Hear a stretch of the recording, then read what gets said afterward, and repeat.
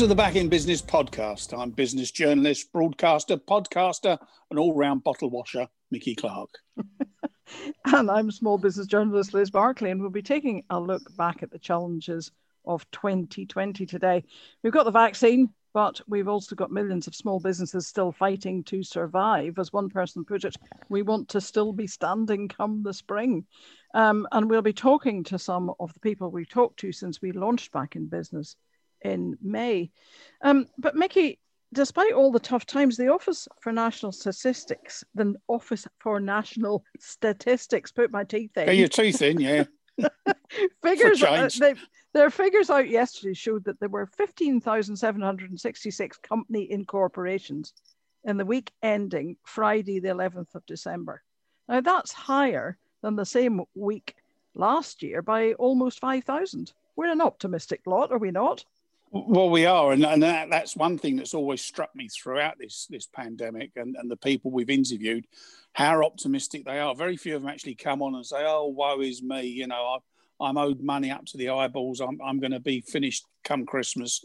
They all seem to say, well, you know, we've got Brexit, we've got COVID, we think we can cope, and, you know, the expectations are good.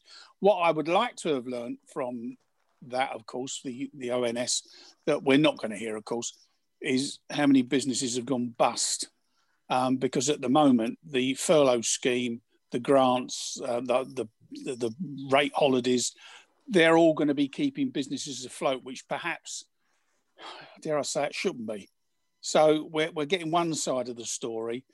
One thing we're certainly not getting is clarity. And that is the important thing that we need. And I think all businesses need. And there's also the case, of course, that when small businesses start up, only about a third of them survive beyond their first birthday. So, of course, we're not going to see that many businesses that have started up now still in business next year. But at the same time, it seems to me that people are leaving freelancing and setting up, leaving their jobs with perhaps some redundancy money and setting up sometimes because they don't feel there's any other option. Well, you've got no choice. You know, it depends what areas. If you live in an area where you have one commanding business, which is the employer for that local economy and therefore provides the impetus, and something goes wrong, what else do? You're going to have to work for yourself to bring some money in. So we know there are going to be casualties. There always have. But it's also worth remembering that small businesses, entrepreneurs, freelancers, call them what you will, they provide the bulk of employment in this country. It's not the big companies, the AstraZenecas and the Glaxos. It's the small employer which has provided the driving force. And of course, today's small entrepreneur could be tomorrow's Vodafone. That's the way investors look at it. But as you say, there will be casualties on the way. 60%, something like that, employed in the small business sector. We need to get the government, though, to understand this. Well, that's an argument, you know, we've often made and other people have made as well, and it seems to fall on deaf ears, is that unfortunately the politicians we have in power these days don't always have a business. Well, they don't have a business background. Let's not mess about around the tree. They don't understand business, and that's part of the problem, I think. Well, we'll obviously follow this throughout 2021, as long as we survive, of course. We're still waking up every morning. Well, there is that. I did mean business-wise, but yes, you have got a point. So for the very last time this year, the stars of 2020, Declan Curry, our business editor, and Simon McVicker, our Director of Public Affairs, Policy and Communications, are here. Simon, Brexit, political front, all the MPs have gone home for the recess. Are they going to be back next week to do a bit of signing? Well, Liz, I'm not going to make any more predictions about Brexit after the last couple of weeks. You know, who knows? You know, yesterday it was looking really ominous. Lots of doom and gloom from the Prime Minister. But, you know, it's still hard to think that there won't be a deal. And if there is a deal, they're going to have to come back and vote on that before the 31st of December. But really, the more interesting than that is some stuff that the Chancellor said yesterday, which I think gives us a signal of where the government's thinking is on this pandemic. He's extended the furlough scheme to the end of April now. And he's also extended the coronavirus emergency loan scheme to the end of March. It was due to finish in January. And that's already cost the country £68 billion. Now, why has he done this? I reckon the government don't think this thing is going to be finished by Easter. I think they are looking at the data that's come in on vaccinations and the speed the NHS can vaccinate older and maybe key workers. And Easter is just far too ambitious to get all of this done in time. They're going to miss those targets. And so therefore, we're not going to be in a position where we can get back to normal as soon as maybe the government thought they could. So I have always said that it's going to be the second half of this year before we begin to get normal. And I think these figures just show that. By the way, he also went up of next year, I think you meant to next say. year, 21, right. The other thing he announced yesterday was the budget, the 3rd of March, where he will lay out his economic recovery plan. So that's something to fear, maybe, for a lot of people. And I don't think businesses will do that well out of that, because he's got to get money and tax from somewhere. But what I don't enjoy from Rishi Sunak is, it's welcome that the furlough scheme goes to the end of April, another 4 weeks of clarity, but he's like a man with a stutter. France and Germany haven't mucked about like this. They've whacked in sensible dates and said, we'll keep the furlough scheme going as long as it's needed. 2021, I think, in the case of France, 2022 in the case of Germany. All right, their terms aren't so generous, but it provides businesses with clarity and a safety net. Our businesses lurch from one disaster to another. Well, I mean, actually, some of the furlough type schemes in Germany are quite generous, but it's just not part of the custom of this country. I mean, Germany has had this sort of furlough scheme in place since the 1920s, whereas we have just done it for the first time this time around. But, you're right, Mickey. Unless the government comes to the aid of small businesses in one way or another, it's going to be a pretty bad year for them next year. So Declan, what do you make of it all? I mean, obviously, as Simon says, we could be signing or not signing a Brexit deal at some point over the holiday. And the budget is coming up on the 3rd of March. What are your thoughts?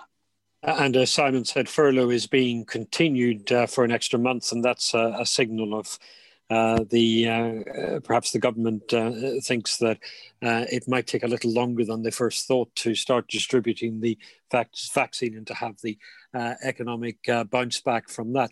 And I was caught this week by some new information on the amount of debt that businesses have. And this is something we've talked about on this podcast before, and we had the Business Deadline with their research on this, and that told us the story of how many entrepreneurs and small business owners are keeping their business going just by delaying paying their own household bills. They're borrowing on their credit card to keep their business going. Well, the Bank of England had its regular look at financial stability, and it had a couple of alarming sort of threads to it. One is that small businesses are now in hock to the banks like they've never been before. Lending to small and medium-sized enterprises by the banks was 40 times higher this year than it was in the average over the last half decade. And there could be a big cash crunch coming for smaller businesses, well, for all businesses, but particular smaller businesses next year. The Bank of England estimates that companies are going to need 180 billion more than they have in their reserves. Now, the big companies will have money put aside that they might have been planning to use for share buybacks and such things, but smaller companies don't have that level of resources or that level of funding. Many small businesses are just getting by on the bounce back loans. And there are worries on the part of some analysts is that if there is a cash flow crunch next year, then the banks who have handed out CBILS and the bounce back loans may look at businesses that would otherwise be perfectly viable and thriving in normal times and decide that the best thing for the bank to do is to try and grab hold of what they can and collapse those businesses and grab the assets as security rather than continuing loans. And if you think that that's an example of paranoia, well, just remember that that's exactly what some of the banks did after the credit crunch. I hope that prediction is entirely wrong. Oh, so do I. I hope it's wrong as well. And I hope that we get the vaccine out and that people take the vaccine, that they're not silly enough to refuse to take it. And that starts building confidence, and then growth starts to grow faster than the predictions for next year, because we can see this light at the end of the tunnel. It's just been a really long, dark tunnel to get us to this point. Thanks for that update, boys. There's Declan and Simon there. Now, one forecast we can get right is the fact that Christmas is coming. At least I think it is for most of us. And this is our last I'm sorry, podcast. I haven't bought you a present yet. Oh, that make a change. This is our last podcast before the new year. We'll be back on the 18th of January. So let's do a bit of a look back. Ho, ho, ho. Ho, ho, ho. I was about to say, oh no, let's not, but then that's panto season, isn't it? I'm getting my, my weeks That's mixed closed up. down. Forget about that. Well, we've talked to dozens of small business people since we launched these podcasts in May, and we've got 5 of them with us, and we want to know 3 things from them. What's been the biggest challenge of a very challenging 2020, where they want their businesses to be by this time 2021, and what help and support they need to get there? Yeah, we have retail, hospitality, technology, events and creativity around the Zoom table. Let's start with you, Sam Harrison, as owner of the Riverside Restaurant in Hammersmith, West London. This year has been a nightmare for anyone in hospitality. The rooms don't look good. In fact, Sam, I'll tell you, I took the dogs out for a walk this morning. I saw 2 people, 2 blokes. One was the local vicar and the other one was a publican. And I realised after a quick chat, socially distanced, of course, that the thing they both had in common is neither of them have got any customers.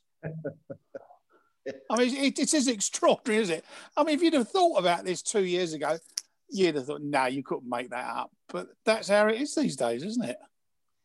Yeah, you're...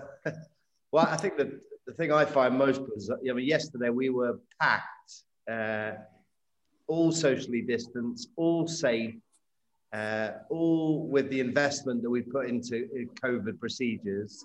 And today we don't have anybody. And nobody can even tell us when we're going to be allowed to reopen. You know, how long does tier 3 last for? You know, how do we plan? That's the one thing that a lot of people have been very confused about, is that you can go shopping, and not for essential things, for all sorts of things, but you can't go to a restaurant, you can't go to a pub where the owner has spent vast amounts of money putting in precautions to make sure that you can't catch COVID-19, and yet they won't let people in. And they're not catching it really from restaurants and pubs as such. A lot of it is from supermarkets. What do you do, shut them down? Listen, I think it's crazy. I can only speak for myself, but we have invested thousands of pounds. I'm not exaggerating. On average, we get probably close to 10 emails a day from customers or Google reviews or TripAdvisor saying, thank you for making us feel safe. Thank you for what you've done.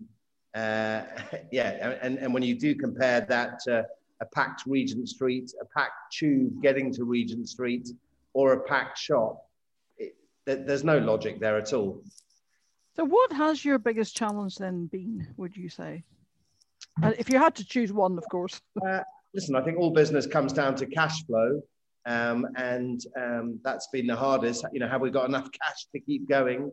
And the stop-start nature, that, you know, because it's not only the loss of trade, it's the cost of this stop-start. You know, every time you stop, there's food wastage, general wastage, stock, and then you need the cash again to open up again. It's a cost you haven't got control of. That's the important thing, isn't it? Exactly. It's completely outside of our control. As I said, you know, the loss of trade is one thing, but the loss of stock and then having to restock, you know, that's just painfully unnecessary. Well, retail has been pretty hard hit as well. And we have Amit here, Amit here, who is he has a local store, and Nisa, is it Nisa, Amit? Yeah, is that how you pronounce it? In Fenstanton in Cambridgeshire. And you're one of those people who were extremely, we've been extremely grateful to you for staying open, because frankly, we needed our local shops during all the lockdowns and the various restrictions. But what's been your biggest challenge? I think for us, one of the biggest challenges was the inconsistent messaging we had from government. It felt like every 2 months, every 5 to 6 weeks, it was just a different message was coming through. First it was social distancing. Now obviously we have the masks in play, and there's a real lack of support from the legislative side, and they've really relied on us to kind of drive the agenda. And I don't think that's a position retail staff who are historically not in a great place when it comes to abuse from customers should be dealing with. Our team have had physical abuse, verbal abuse, increasing theft, and that's probably been one of the hardest challenges we've. I have to say that's not what I expected to hear, to be honest. That, we're grateful for you for staying open, and yet you're facing threats. Your employees are facing threats. That's horrendous. I have to be honest, the police have been good with dealing with some issues, but I do think there's going to be a lot of mental health pullback, especially once we get the vaccine rolled out. I know there's a few retailers up north, they've really struggled with their supervisors, and their managers have handed their resignations in because they couldn't face another potential lockdown again. So my heart goes out to a lot of the retail colleagues. Is that the same for all food retailers around the country? Are they all going through the same experience? I think it's a real big blend, because of the COVID restrictions up north. It's been a lot stricter. We're in Cambridgeshire down south, so it hasn't been as bad. But I know there are quite a few guys up in Liverpool, Manchester areas, and they're struggling. There's a real mental health element at play in those areas. There's been some good news for business in some sectors this year. Christine Kerr, or is it Carr? I'll get that right one day. Christian Kerr. Yes, he's with us today. And I suppose most easily you could describe your company as an education business fueled by technology. So you've been sitting in a sweet spot this year. But that has brought challenges, obviously, because you now have a situation where schools and the like are being told to stay open but want to close. There's certainly no harmony in education at the moment, is there? I mean, yeah, I think going back to Sam's point, I definitely agree with. I think cash flow has been the biggest problem for us as an alternative. Not a regulated school, but a vocational school. The model's a little bit reversed. When students enroll with us, we go into debt. Whereas when students enroll with traditional education, they go into debt, and we take the bet that they're going to get hired post-graduation to pay us back. And I think more and more people are reluctant even to pay a deposit to commit to joining the school, and that's maybe been the biggest problem for us this year, is just managing cash flow and bringing in more people. But I suppose that could be an argument for all businesses, managing the cash flow. I mean, we just talked to Sam about that, and if you're continually opening, and closing, you entail costs that you can't manage. You can run a business if you can manage the costs. If you can't manage the costs, that's the quickest way to go bust. Certainly. I think we've been fortunate in a sense that a lot of students are maybe going against traditional education, unsatisfied with university, turning to us as an alternative provider. And I would say the stark reality is, and it's becoming more more obvious now with COVID here, is that not enough people are leaving higher education with the right skills. And we've got some people from the number one educational institutions in the UK coming to us saying, my great degree at this university, I thought I was in line to get a great job afterwards, but it turns out that I'm not, and I'm unemployable. So they're coming to us as kind of a last chance to look at, can they reskill and then launch their career afterward. So I think, it's certainly concerning. is there a big role for you, though, going into next year and far beyond that, simply because the jobs that are going are not going to be replaced by the same jobs? So if we don't reskill people, we're not going to have people skilled up for the jobs that do come along to replace jobs.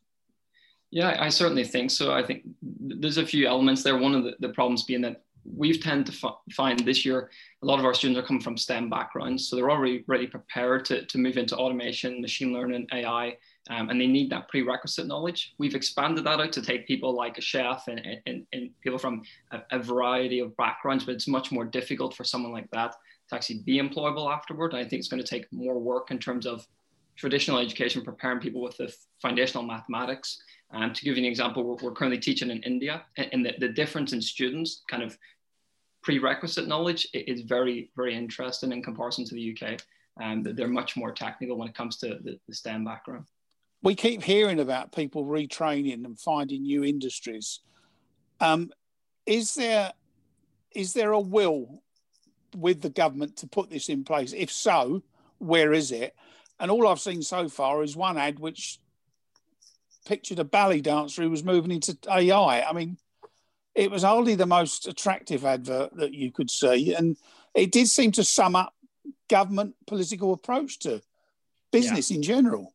I think, the reality of it is, I think it'll be quite difficult to reskill maybe anyone coming from a non-STEM background into a machine learning role. Machine learning is still in its infancy, and a lot of companies don't want to take the risk to deploy this kind of technology without someone who really comprehensively understands it. So that's someone coming from a PhD background, a master's in physics, and the like. So I don't know if it's the right approach. And I know that the Comprehensive Spending Review released recently about more employment-led bootcamp training models to give funding into. But I think a lot of work needs to be looked at in terms of the state of AI skills in the UK and who is the right students to approach there. I don't necessarily think that someone with no experience in a STEM subject is the right student to go into it, whether they might not enjoy the career and lead to dropping out of our course.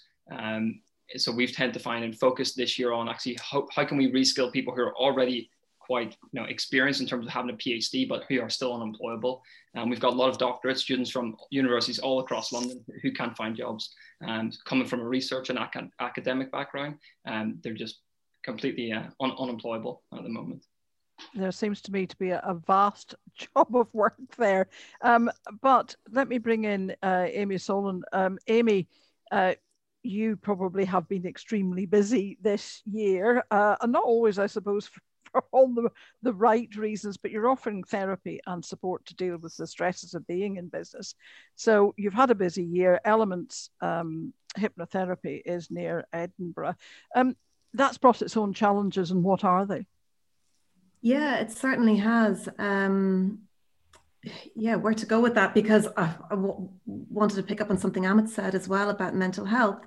But yeah, challenges for me, I suppose, as a business owner, and as I've said before on this podcast, I'm sure a self-confessed Luddite. I'm not a technology person. I love people. I love interacting with people. So that was an enormous challenge for me back in March.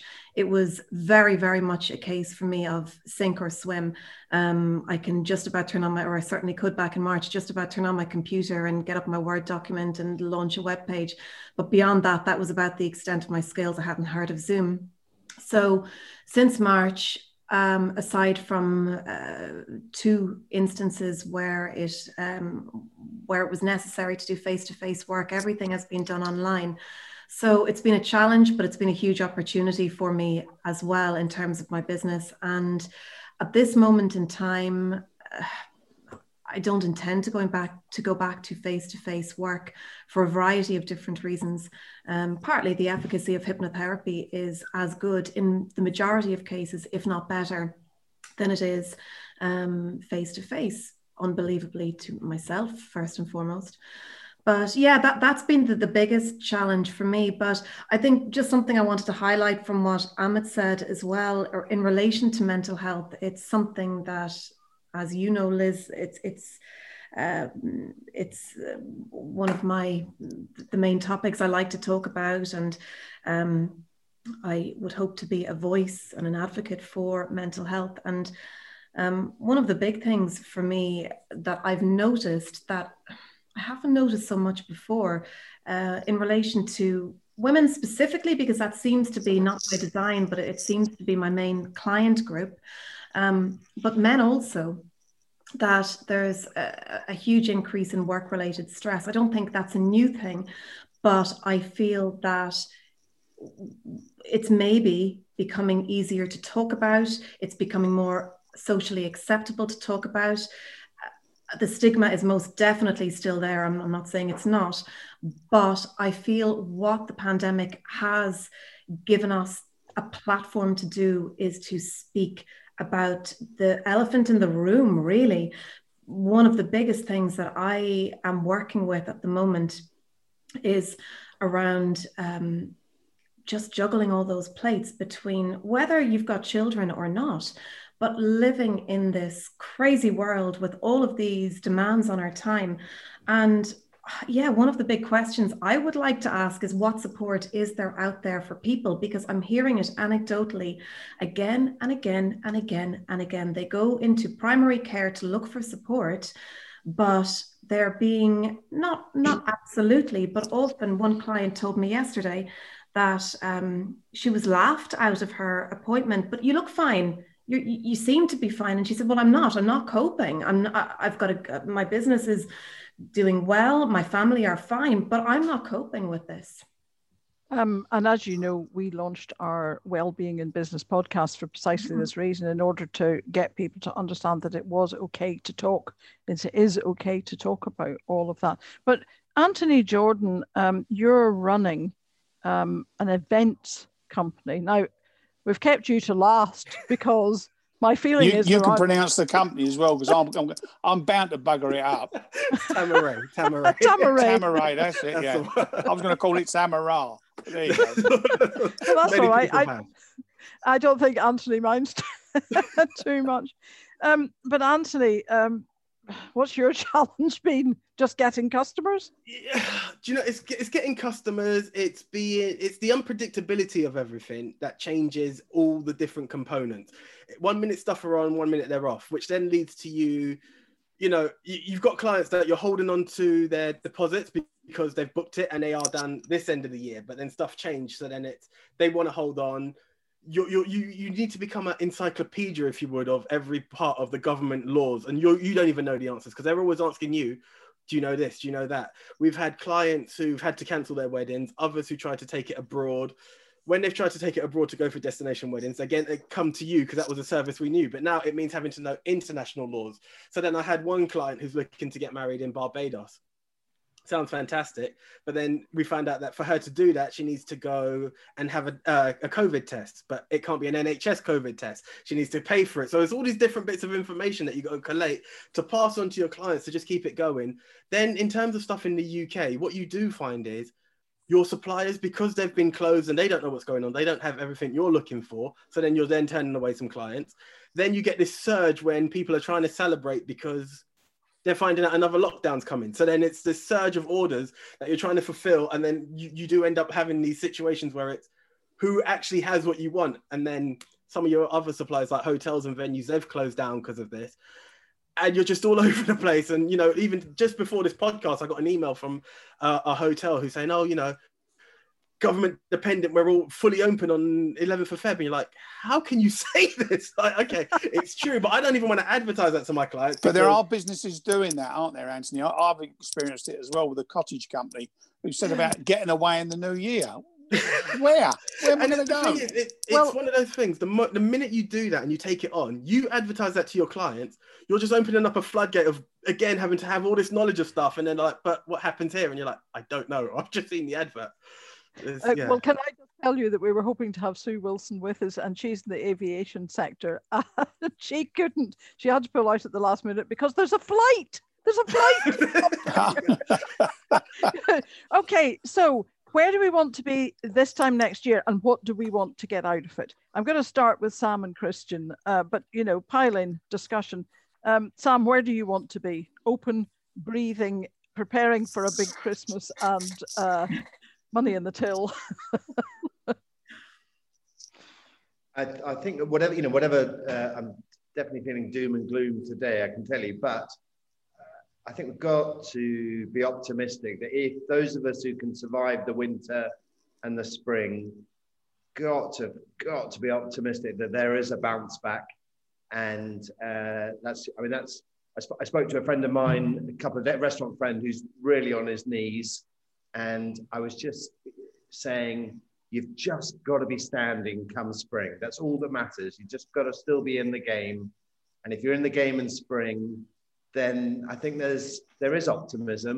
And so I would hope by this time next year, we're building up cash reserves again, customer confidence is back. And I think we can have in my sector, we can have a really strong end to 2021. That's what I'm hoping for. Sounds as though you're asking for clarity at Christmas and clarity in the new year. Could that be about right? Yeah, a bit of clarity and just, clarity for myself, peace of mind.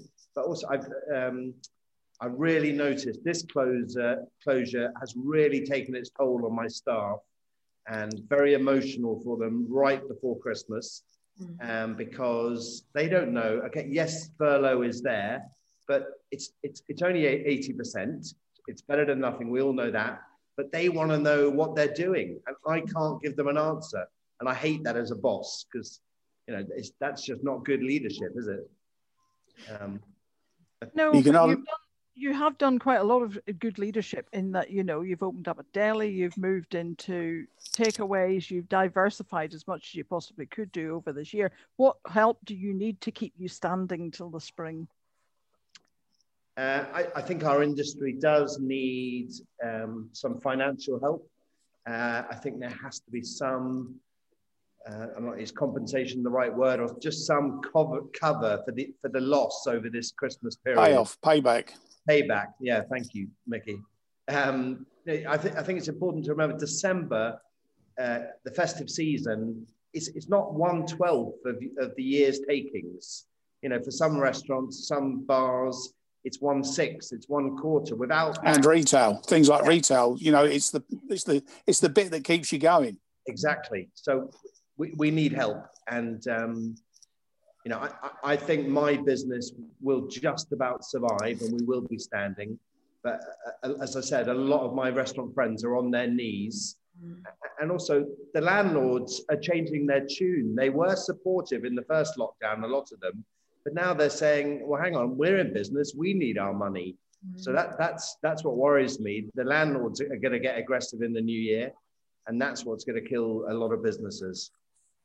I can remember saying we'd have our Christmas party in your restaurant. It's going to have to be next year.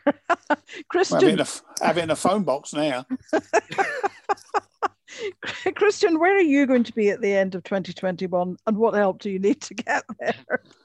I mean, I keep hearing this term over and over again that we're going to get back into the roaring 20s. So I certainly hope next year starts that. I mean, for us, we're hoping to have 300 students come through our course next year, and hoping and praying, that a lot of students are turning to alternative tracks to success in terms of education and away from traditional education like master's degrees, because we can ultimately provide it at half the cost and in half the time, and with the outcome that they will be guaranteed a job when they graduate.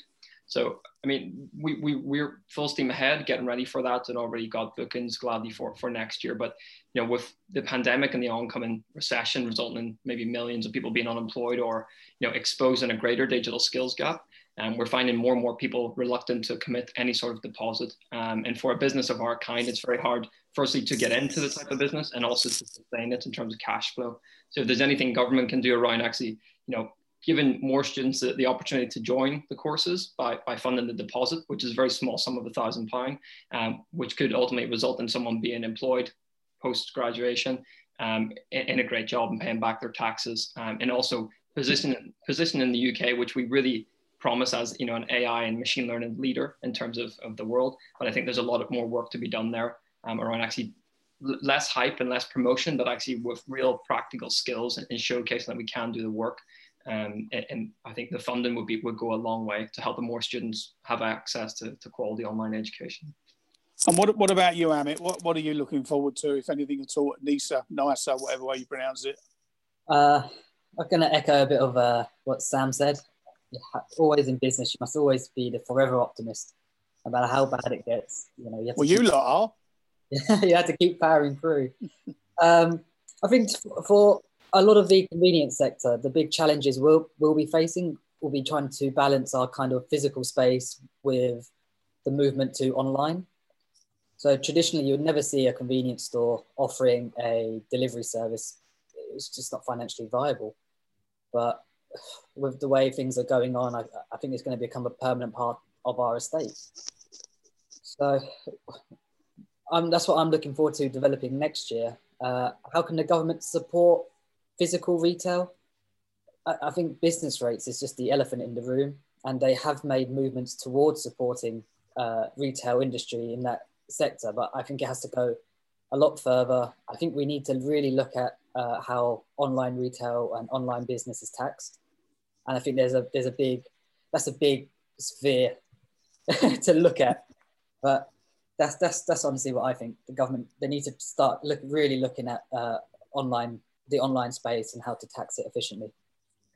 And we will be putting all of what you're saying to the MP, John Stevenson. So we'll be asking him what he thinks of what you are saying, Amit, and what you've just said there about business rates and online and the taxation side of it.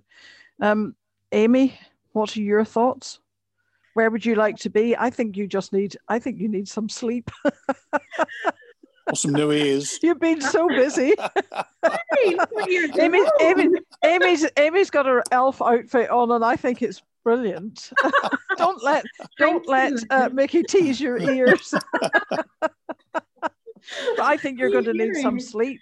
To be honest, because once Christmas is over, you're going to be exhausted as an elf. Sleep would definitely be good. This time next year, though, I must say I am looking forward to seeing my family and cuddling them all and having a lovely Christmas together, which we won't sadly have this year. But in terms of business, I mean, I suppose I'm in a different situation to other people in that my business can adapt with a bit of effort to online quite easily. So previously, where my market was local, I will be looking to develop further throughout the UK and Ireland, as I've been doing, but further afield as well, because there are no logistical boundaries anymore, which is great for me. In terms of support, I suppose one thing that definitely comes to mind, and I'm sure again I've said this before, is around what I've noticed in my locality, where I can really see local businesses collaborating more, supporting each other more. And there was the Great Shop Local initiative in August 2020, but more of that, please. And how visible was that campaign? Because I'm not sure that it was as visible maybe as it could have been. So I would love to see more initiatives around that, but on a more global perspective as well. Initiatives in relation to mental health, support for small business owners around that. Just because you look okay does not mean that you are okay. No, look at Liz. And it's okay to say you're not okay. Yeah. I think that's important too. Yeah. Absolutely. Sorry, Mickey, I missed what you said. I said, just look at Liz. Pardon? That's a box of frogs. Thank you very much. I thought you were my friend. Liz, you're a vision, as always. Thank you, darling. Yeah, all right. Don't wind her up. Anthony, what about you? Where are you going to be by this time next year? Well, hopefully, surrounded by party balloons. Celebrating the drop in the divorce rate.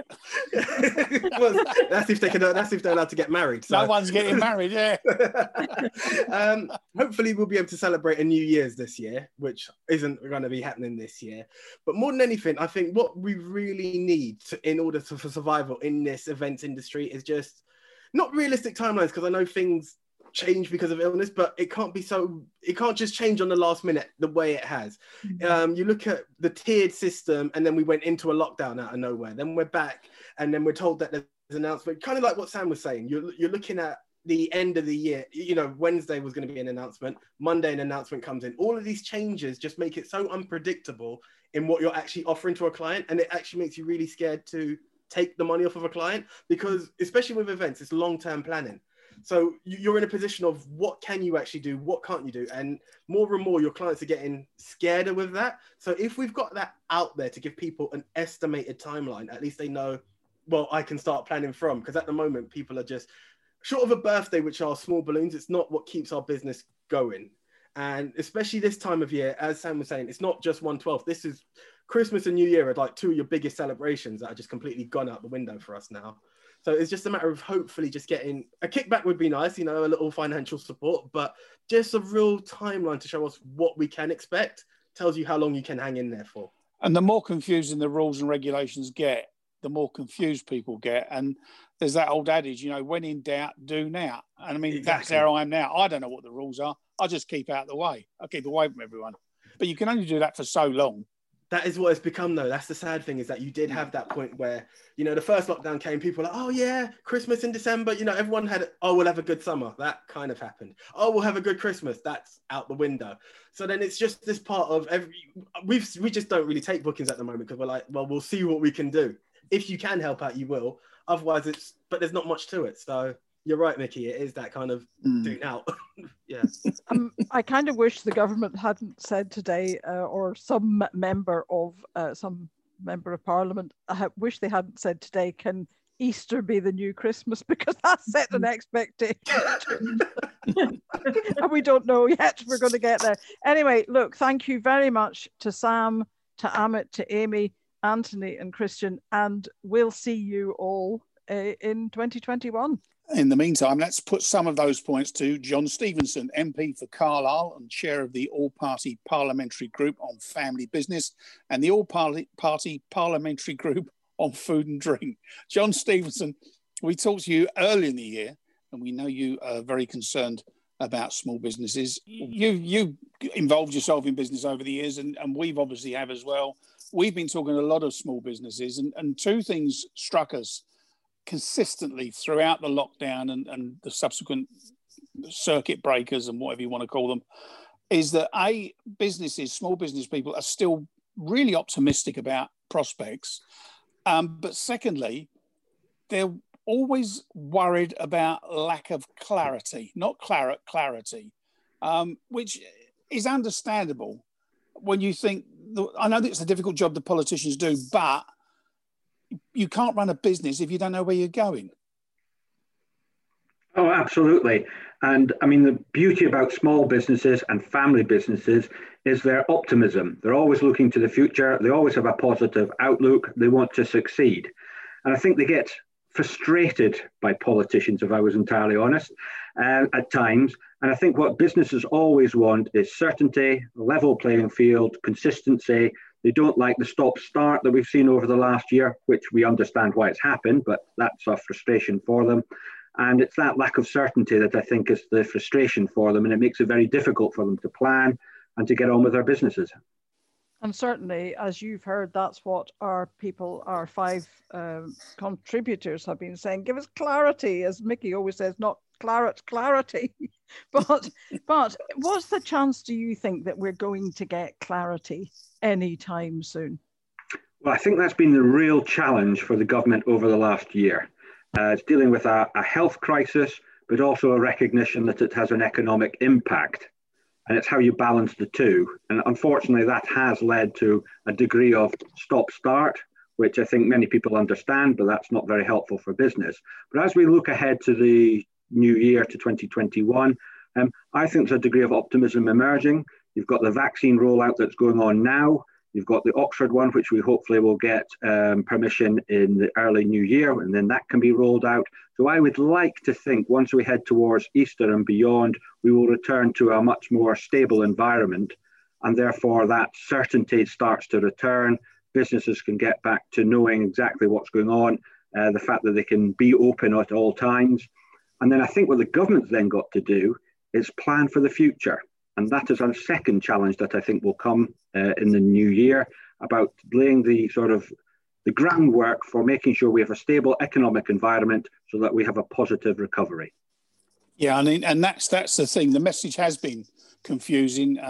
Rishi Sunak hasn't been positive really. It's one furlough deadline, then another.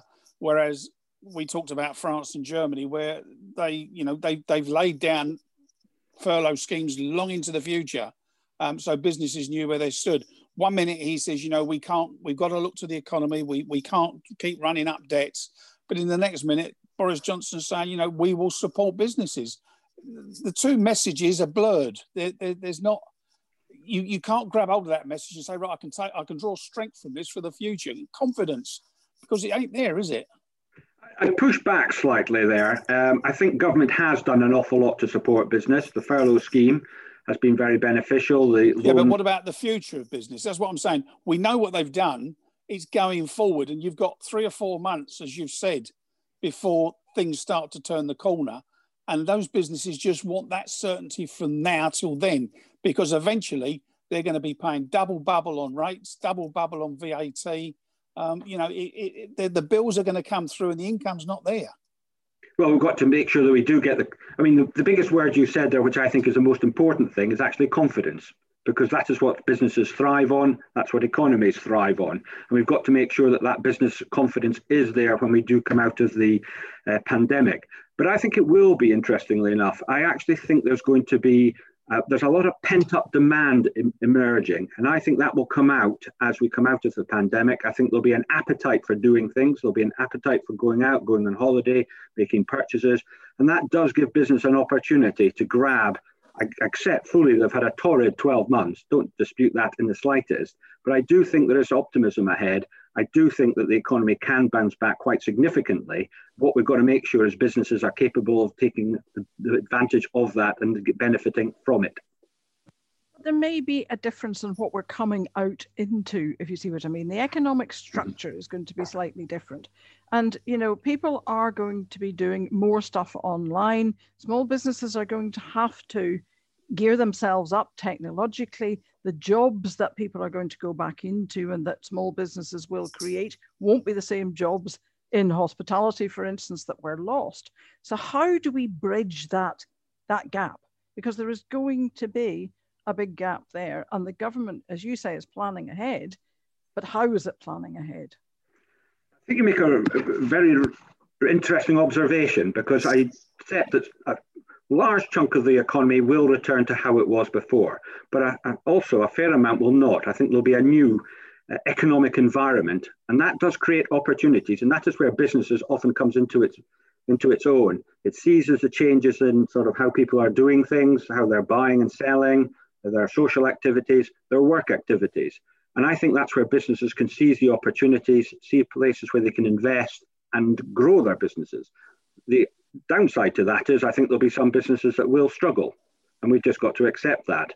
But in a vibrant economic economy, I think there's opportunities that the businesses that are looking to change and to be flexible and adaptable, they will succeed. They will create new jobs, new employment opportunities.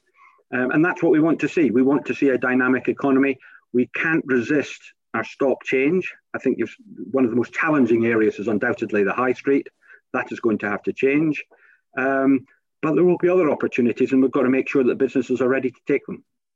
Yeah, and will there be support to get them ready to take them? That's my other issue, in that, big businesses may be sitting on cash that they haven't been confident enough to spend, but small businesses ran out of cash ages ago, and those who still have cash are saying we have 6 months max. Yes, and I think that is one of the really big challenges, and I think next year's budget will be very critical to that. As you've already pointed out, the government has done a lot, but you could argue that is in the past. We now have to look to the future. What can we do to make sure that we have an environment where businesses can invest, they can get access to finance, and they can invest it and not be overtaxed at the same time? I think so. It's getting that balance right. So I think the Chancellor in next year's budget really has to lay out what his plans are for the next 2 or 3 years, how he is going to support business, how he is going to ensure that we do have a full-on recovery. And it's through that recovery that we can mend the nation's finances. I think the danger that we have is if we start to try and raise taxes to fill the gap too early. I think that would be a wrong move. I think we've got to allow business to recover, lay the foundations for that, and then we'll see an economic revival. Well, I suppose if you want to borrow money, now's the time to do it at 0.1%. But the point being with the Chancellor is that he's got to come up with something. He's talked about supporting businesses that are viable, therefore not supporting businesses that presumably aren't viable. And there are those out there. And we have to remember that there are areas, you talked about retail, but there are other areas where the problems were there long before COVID-19 emerged. And those industries are going to suffer. One of the things we've seen is the move to the cashless society. That's accelerated during lockdown and will continue to do so. But the one thing I'm not sure, if we allow businesses to go to the wall that are not viable, we've then got to come up with jobs and training for those that need that. And to be honest, the government has hinted at it and talked about it, but they don't seem to have come up with any facts and figures. And, you know, are we going to keep sending kids to university for useless degrees? Well, first of all, I think COVID has accelerated changes in the economy. I think you make a very valid point there. I think those changes were already underway. I think COVID has started to accelerate them. I think you're going to have to see, and I say this as a Conservative, a slightly more interventionist government. I think they're going to have to be proactive in how they support businesses, with possibly incentives to make business invest in different parts of the country. And also, I think you touch upon one other very important area, skills. I never understood why we had this obsession with 50% of our society going to university. I think that was completely unnecessary. There's clearly a role for university and university education, but there's also technical, going to colleges, learning on the job. They are equally as vital. And interestingly enough, I think one consequence of coming out of the European Union and not being able just to import those skills, we're going to have to, as a nation, address the skills gap that we do have. And actually, government is going to have to sit there and say, right, we can't just get, 10,000 people from Poland or Hungary or Germany to come and fill our skills gap. We've got to have homegrown, we've got to educate them properly. And that is where business has a role to play, because business has got to say to government, we don't need university graduates, but we do need good technicians or good engineers who have been to the local college or have got an apprentice. So I actually think we have a real opportunity for both business and government to effectively re-engineer our economy, but we've got to seize it. John, can I appeal to you? We've been here before and we've got this desperately wrong because we've gone with training companies that haven't really grasped the idea of quality training. And so we've ended up with people trained and going into these schemes for jobs, but not getting the jobs at the end of the day. We've got to get this right this time. Well, I think that is where business has a role to play. It's actually bringing the businesses into the discussion with government and with the training providers and saying, we don't want the government to be saying, oh, we've got 2 million apprenticeships or apprentices. I'd rather they said we have 1 million, but they are of good quality and they will actually bring a proper outcome. Because if we want to raise living standards, we've got to raise productivity. To raise productivity, you have to have a skilled workforce. And that is going to be, I think, one of our central challenges for the next 10 years, to be honest, because we've stagnated over the last 10 years since the financial crisis. We haven't seen that productivity accelerate that we would normally have seen. And we've got to start to look at how we achieve that. Do you think it's been a mistake that our economy has relied so heavily on cheap labour? I mean, it's gorged itself on cheap labour, particularly from Eastern European countries, to the detriment of productivity and economic growth? I think you're too strong in that. I think the fact that we've been able to attract European labour has made us maybe a little bit lazy in our approach to how we educate our own. But if you do bring in educated, skilled workforce, it does boost your economy. So our immigration policy is not going to close the door. Our immigration policy is going to say, we want people who can boost our economy and take them from different sectors, whether it be at the high end, highly skilled, or in certain cases, it'll be maybe at the lower end for certain industries. So I think it's just getting the balance right. But I do think our educational and our skills element to our economy, we haven't always got right over the last 10, 20 years, or even longer for that matter. And also, I think with us departing the European Union, we've got to return to the manufacturing sector and see the opportunities that are there. I think COVID, again, going back to how it's accelerated change, but it's also highlighted some weaknesses in our economy. For example, our inability to produce PPE I think, has demonstrated that actually we need to think about what is our own manufacturing capacity and are there certain things we've got to make sure that we can actually do in our own country. And leaving the European Union, I think, potentially creates that opportunity. Well, manufacturing is a much smaller part of the economy now than it was when I started out in broadcasting, which would have been the early 90s. When it, what is it these days? 10%. 15%, 10%. When I started out, it was 25%. So it's continued to decline. We're a service nation. Yes, but manufacturing can actually be one of the more highly productive areas of an economy. I mean, I look at my own constituency here in Carlisle. We have a Pirelli plant, we have a Nestle plant, we have McVitie's, we have Two Sisters, and between them, they employ nearly 2,500 people. So they are still a major employer. They export as well. So they do actually bring a national benefit as well as a local benefit. So I think we've got to refocus our economy and say, yes, manufacturing is important. We have opportunities with it, but also recognizing in services, we do have strengths. The obvious one being the financial sector, but also professional services is very advantageous to our economy. At the end of the day, it's getting the balance right between the two. And probably I think we have had an overemphasis on services and maybe we need a bit of rebalancing.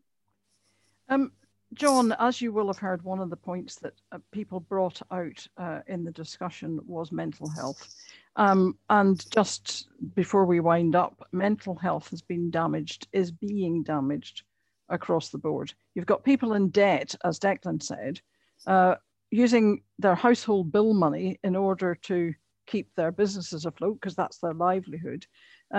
Those people are really, really going to need help as we go through 2021? I think that's probably the unrecognised issue that has emerged from COVID, the impact it's had on people personally, in their environment, their work environment, their home environment, and the impact that has on mental health. I mean, there's been this tremendous move to home working.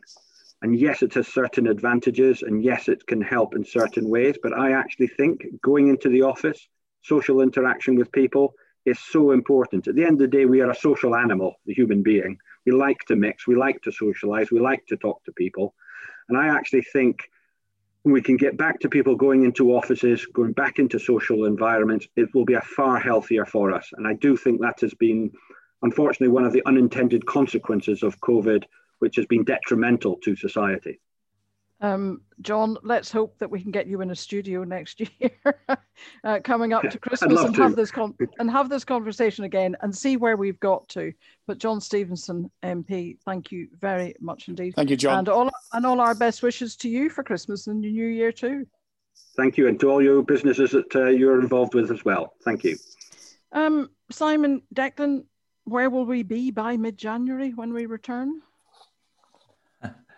Well, I don't think the early part of next year is looking that good. We're already seeing the signs from Northern Ireland and Wales, what's going on there. And I think that the government in London will lock down the English economy pretty quickly after Christmas because the figures coming in from the hospitals at the moment are looking pretty poor. And I think that they've got no choice. But the vaccination is there, and that's our great hope. It just seems to me it's going to be slightly slower to roll it out than the government had hoped for, just because of resource more than anything else. There is some talk that they're going to train up people from the public to become vaccinators, like you and me, Liz. And that might, heaven help anybody who gets us. Yeah, and that might, the whale. That might well help. Who knows? But yeah, let's hope that this time next Christmas we'll be in a much jollier mood. Ebenezer McVicker, thank you very much. Bah humbug. Declan, given your gloomy Come on, you got to improve on that.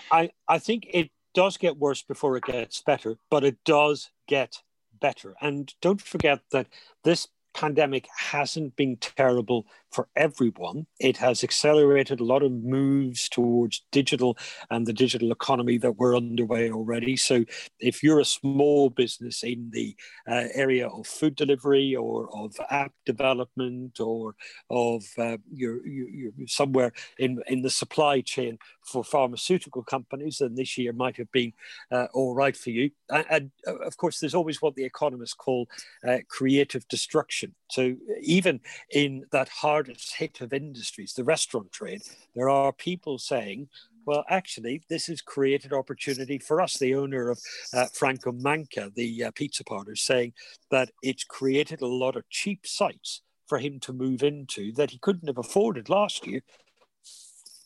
But this year he can. Declan, I'm not sure if we quite caught that, but he's at the sherry already. He must have been.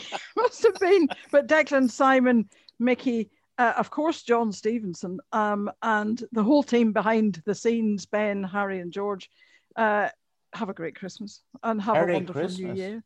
Season's Merry Christmas. Merry Christmas. Yeah, we're off now till the 18th of January. Catch up all the conversations, interviews, podcasts on our website, backinbusiness.org.uk. And if you want to take part in our 2021 podcasts or comment in any way, then email us, contact us at backinbusiness.org.uk. See you in mid-January. In the meantime, have a safe holiday break, whatever you're doing.